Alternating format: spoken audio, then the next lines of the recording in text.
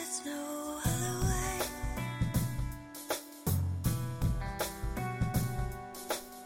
Hi, I'm Karen, and this is The Divine Feminist, a podcast about putting the magic and the common sense of balance back at the very centre of our world, and along the way reconnecting with the perfect spark of usness that's always been waiting outside of the boxes and the shoulds of society, ready to bring us back to ourselves. Thank you so much for joining me. Let's get going.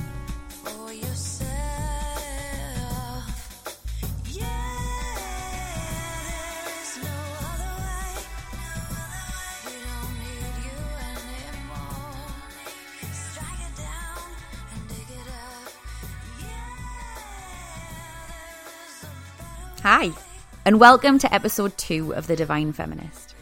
Thank you so much to everyone who took the time to not only listen to the introduction, but also to get in touch or to share it on social media. As excited as I am about this podcast, putting it out into the world has been one of the scariest things I've ever done. So it was so wonderful to hear such lovely feedback on it. Thank you so much.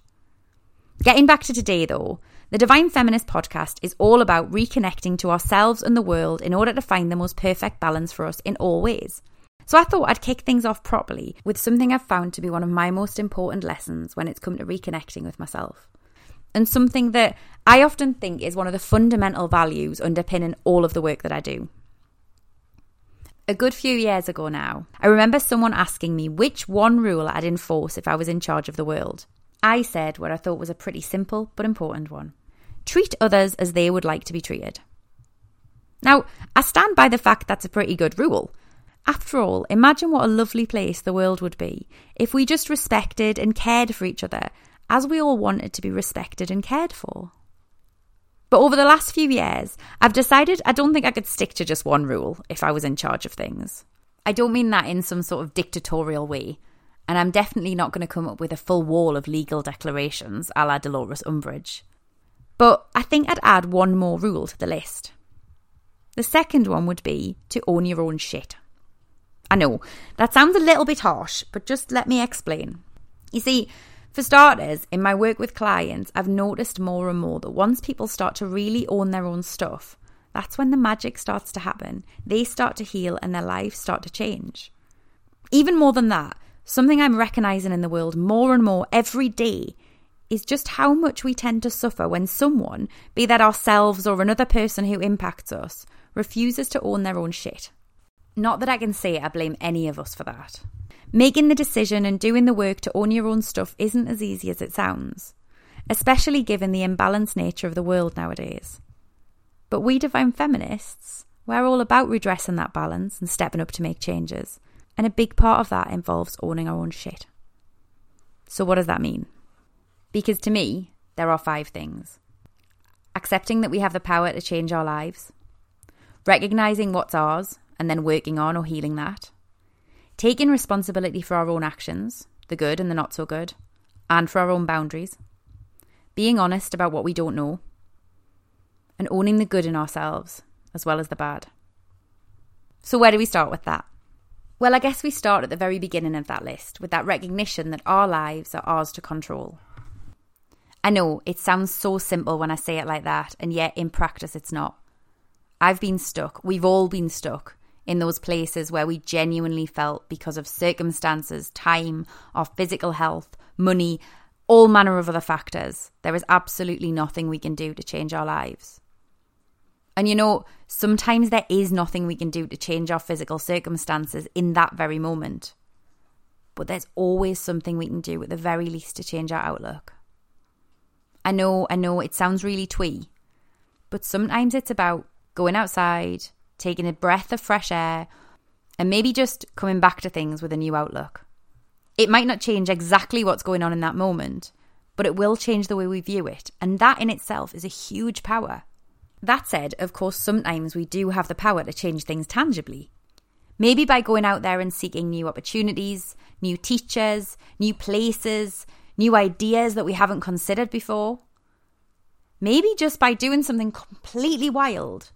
Sometimes there's nothing better to do than grab a piece of paper and think about all the ways that you could possibly change your situation. And yeah, 99% of them might be absolutely wild and things you're never going to do. But in there, you might just find one gem that you hadn't considered before and you realise you could do that could make all of the difference. The fact is that the world likes to tell us that we don't have any power.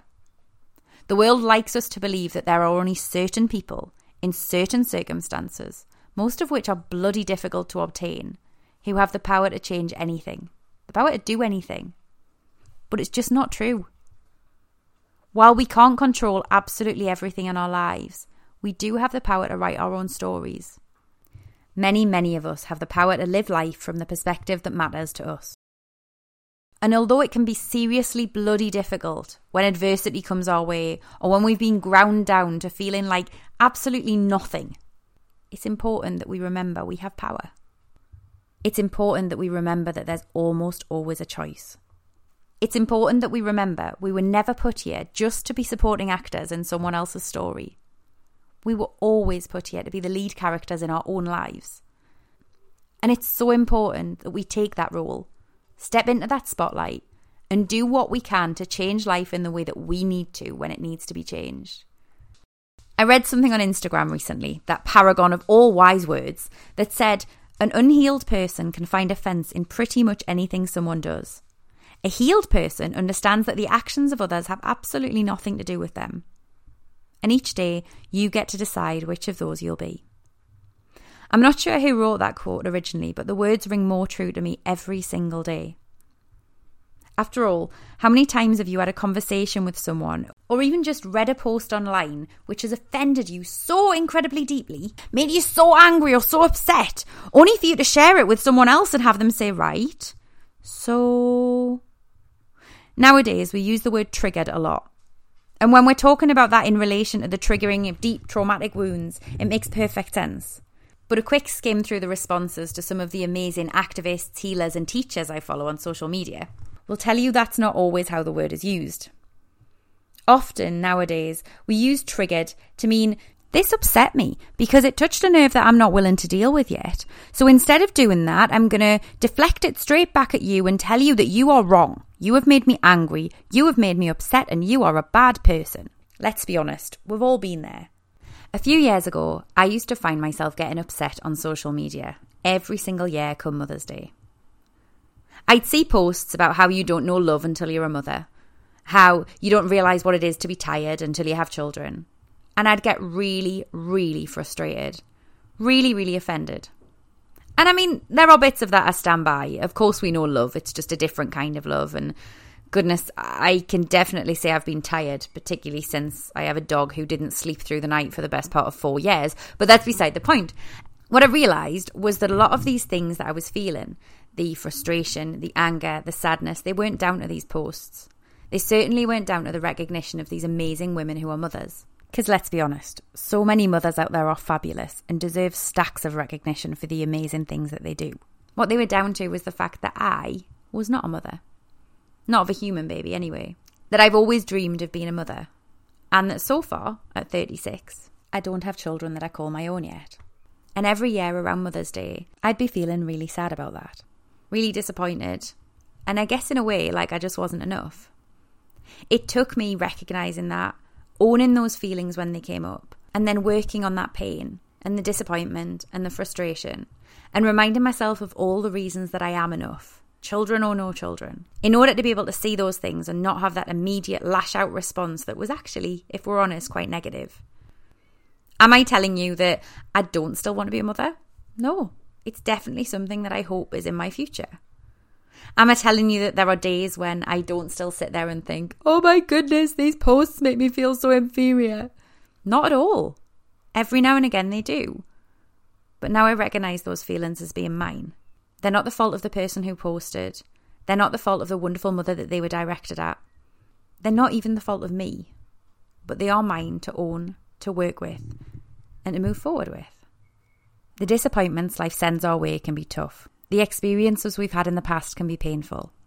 And the stories we carry forward into our today, maybe even our tomorrow, can be seriously bloody heavy. And so we have to go easy on ourselves when the pain of those stories rears its ugly head in the form of anger, upset, frustration, betrayal, or just the idea that we're not enough. But that's not to say that these experiences give us carte blanche to lash out at someone else and hurt them with the pain that we carry. And it's definitely not to say that those stories and experiences and disappointments have the right to be carried around with us like some sort of unseen baggage that just lashes out and upsets and hurts us when we least expect it. Instead, what if we felt the feelings that these things brought up for us and then saw them as an opportunity to step back and reflect on what they're all about? That doesn't have to mean diving into the deepest depths of our subconscious, unless you want to, of course, albeit with the right support. It's just about very simply asking ourselves, wow, what was that all about? And then stopping to see what needs to be worked through or explored to understand it better. And maybe even prevent ourselves from feeling this way again. Because let's be honest, that moment of being taken unawares by something that someone has said which touches an unhealed wound, it's awful. It's really not pleasant. And it's not something that we want to feel. This is as important for us as it is for other people. Owning our own shit means taking the time to stop and think about our reactions to other people. And when those reactions are linked to something that's ours rather than theirs, owning that reaction and doing whatever we need to help ourselves work through that rather than simply blaming another person and dragging them down into our unhappy place just for expressing an opinion or sharing an experience. It's actually one of the first things you learn in counsellor training. I mean, in fairness, they don't call it owning your own shit there. They call it learning to leave your baggage at the door. And the theory is that if, as a therapist, you're able to recognise as much of your own stuff as you can, and the stuff that you don't already know about, at least recognise how it feels when something affects you because of your wounding and your pain. You do that, and then it means that it doesn't interfere with your client sessions. It doesn't interfere with your responses to anything that they say, and it certainly doesn't interfere with your ability to do your job. It's about keeping the client safe, but it's about keeping you safe too. And while I'm not saying we all need to be trained therapists, not in any way, shape or form, I do think that's a really important skill for us all to learn if we're going to go ahead supporting one another and if we're going to get through this life, particularly right now when the world feels like such a crazy place, without constantly feeling like we're any more under attack than we need to, without lashing out at one another and tearing one another down for things that really aren't anything to do with them. Of course, I'm not talking there about the times that people are genuinely thoughtless or offensive. We have to be discerning with this. And when the shit belongs to other people, we absolutely don't need to take responsibility. And we're definitely within our rights to call them out, or even more. Although it's important to remember that when someone says or does something thoughtless or offensive, that doesn't necessarily mean that they're an utter dickhead who should be shunned by society forever. At least not the first time they've done it. Because we all make mistakes. Mobile phones and the internet mean that a lot's recorded nowadays, and we can't just brush our mistakes under the carpet and feign some sort of memory blank. But then nor should we even try. That's not authentic, and it's definitely not what owning your shit is about. The second part of this is in not hiding when we screw up. It's in holding your hands up and admitting when you make a mistake. And by that, I don't mean saying, sorry, I was wrong, let's all move on and forget about it, yeah? Like a lot of these YouTubers seem to have done recently when their videos have caused offence. I mean apologising, explaining why you know it was wrong, and what you'll be doing differently as a result. Think about it this way. When you're really pissed about something your partner's done and they shower you with gifts, it tends not to make everything better. Instead, you might forget about what went on for a little while, bury it, and convince yourself it's no big deal. But then the next time something similar happens, you'll just get pissed off all over again. Whereas, if you and your partner sit down to talk about what happened, and they come to see what it was that upset you and why, well, that hopefully means the situation won't be repeated. And also gives you both the chance to figure out how things can be done better in future. To put it simply, the two of you could talk through it as adults, understand what had gone wrong and why that had been such a problem, and then figure out, hopefully together, a way forward that would be better for both of you and prevent you both getting upset. The actress and activist Jameela Jamil posted a little while ago about how she believes it's really important to give people who've said the wrong thing an opportunity to make up for it. And in the age of social media and screenshots, it's important to know that we can do that. We can give people a second chance. But this owning our own shit also means that it's important to remember that we don't have to. It's important to remember that as much as we can call people out for bad behaviour, we can also cut people out for bad behaviour. We own our own boundaries, And if someone really crosses a line, be that a public figure that we follow online or be that someone that we see regularly in our lives, if they really cross a line, if what they do is absolutely out of order, offensive, harmful even, or just categorically 100% against who we are, how we choose to live our lives, or our most fundamental values, it's important to know that we don't have to take that. There is always an unfollow button. And although there's no unfollow button in life, we still have control over our own boundaries. For the most part, we get to decide who does and doesn't come into our energy field. And while I absolutely believe that when we say or do the wrong things, we can and should take the opportunity to go off and re-educate ourselves, it's equally important to know that if we have been offended by something that someone has said or done, then not only do we not have to sit around and wait for that re-education or the reform behaviour afterwards, but it's not our responsibility to re-educate them. The responsibility for that lies with them, just as it does with us when we're the ones in the wrong. What we do is completely up to us. And when we're the ones who've been genuinely hurt or offended, we don't owe anyone anything. Which I guess takes us back to the very first thing I spoke about this week. The importance of treating other people not just as we want to be treated, but as they want to be treated. Because the truth is that we all make mistakes, me included, and the very nature of a mistake means that more often than not, it's completely unintentional. But that brings us to the third part of owning our own shit, knowing what we don't know. Have you ever seen the Johari window? It's a development model which apparently got its name because the two guys who created it were called Joe and Harry. Frankly, I think that's the most scientific way of naming anything I've ever heard, but I digress. The Johari window is a personal development tool based on a square which is divided into 4 sections. Those sections are the things that both you and other people know about you, the things you know about yourself but other people don't know, the things other people know about you but you don't, and the things that neither you nor other people know about you. The aim, of course, is to minimise the things that you don't know about yourself by getting feedback, by doing personal development work, so that eventually those 2 windows that represent the things you know about yourself become bigger and the other 2 become smaller. But the key there is to minimise, not to cut those 2 windows out entirely, because there will always be things that we don't know about ourselves, just like there will always be things we don't know about the world. We cannot know everything. And I emphasise that because I think it's important to remember that we don't know everything, and nor should we try to pretend otherwise. Because that's not to say that we can just claim ignorance and say and do anything we like about the subjects we don't know about. Owning our own shit means recognising the things we know very little on and doing something about those. A few years back, I kept hearing the term white privilege everywhere I turned. And if I'm honest, back then, it really frustrated me. There were definitely challenges in my story, so the idea that the colour of my skin meant I was somehow better off confused me. Why? Because I didn't know enough. Let me stop right here to say that I'm not telling you this story to suggest that my behaviour or my belief back then was in any way okay. It wasn't. And if I'm honest, I'm more than a little embarrassed and really pretty ashamed to tell this story and to admit that I didn't recognise my own privilege not even that long ago.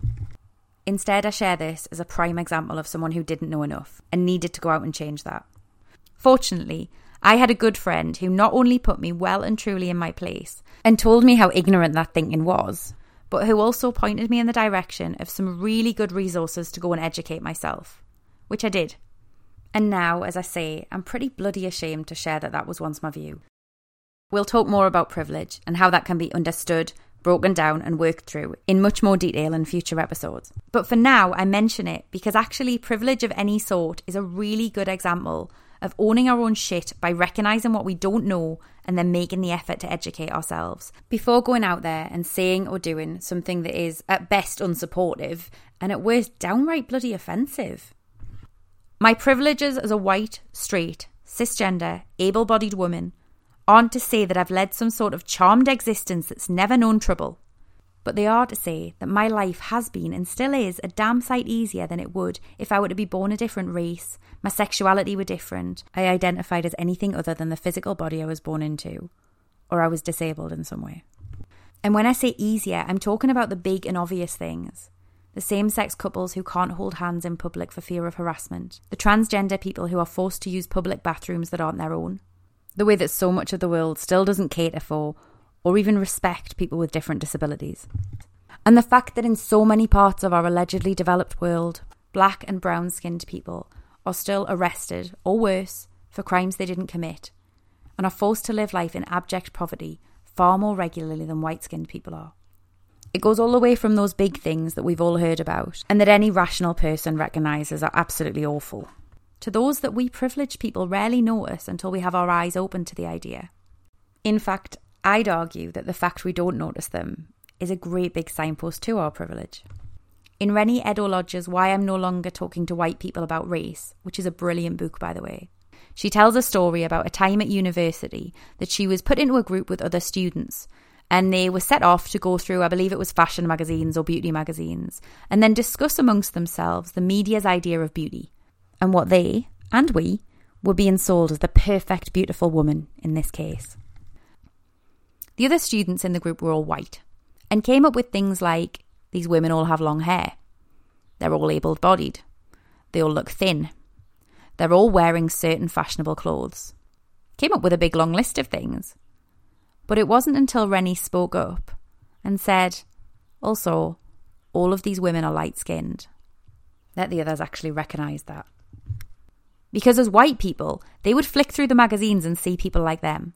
They would turn on the television and see people like them.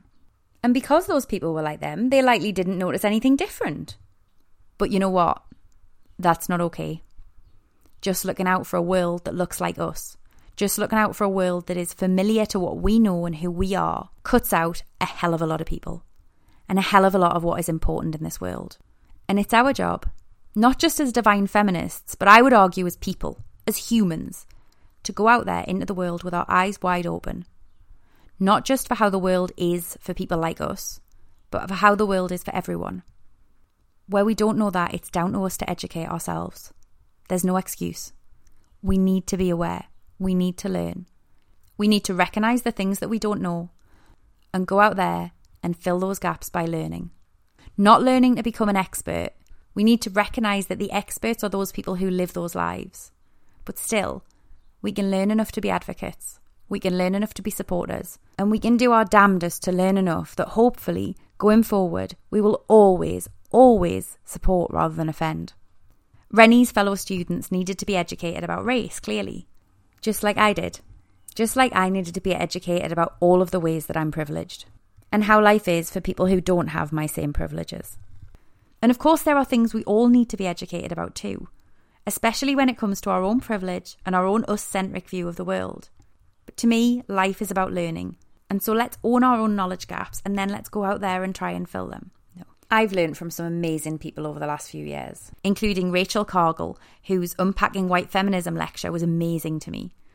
A lady called Amanda Jet Knox on Twitter, who talks a lot about her transgender wife and child. A colleague I worked with, who is an absolute expert in the world of diversity and inclusion, and who I'd never get bored of listening to and learning from. And Lila June, an activist and teacher who is part Native American and part white European, and talks a lot about Indigenousness, working with our ancestors, and also working through the terrible things that have happened both within our own bloodlines and the wider world. There are also countless others, who I really hope that I can at least point you in the direction of, and at best maybe even get some of them on the show over the coming months. Owning your own shit doesn't mean that we have to beat ourselves up every single day for the things we don't know. And it certainly doesn't mean holding on to those not knowings forever. But it does mean recognising what you need to learn more about so that you can go out there and educate yourself. And then take action to spread the word too. Again, not as an expert, but to unpack our privilege. And equally to speak up and make others aware of their privileges too. And that's not something that needs a giant platform. Sometimes our best advocacy comes with the people we know. It's about advocating for the people, communities and causes that so much of the world seems desperate to either ignore or treat like utter crap, whether we're personally a part of those communities or not. And recognising that although we still don't know everything, and never will, we can still learn something and use that to do our bit. Owning our own shit isn't easy.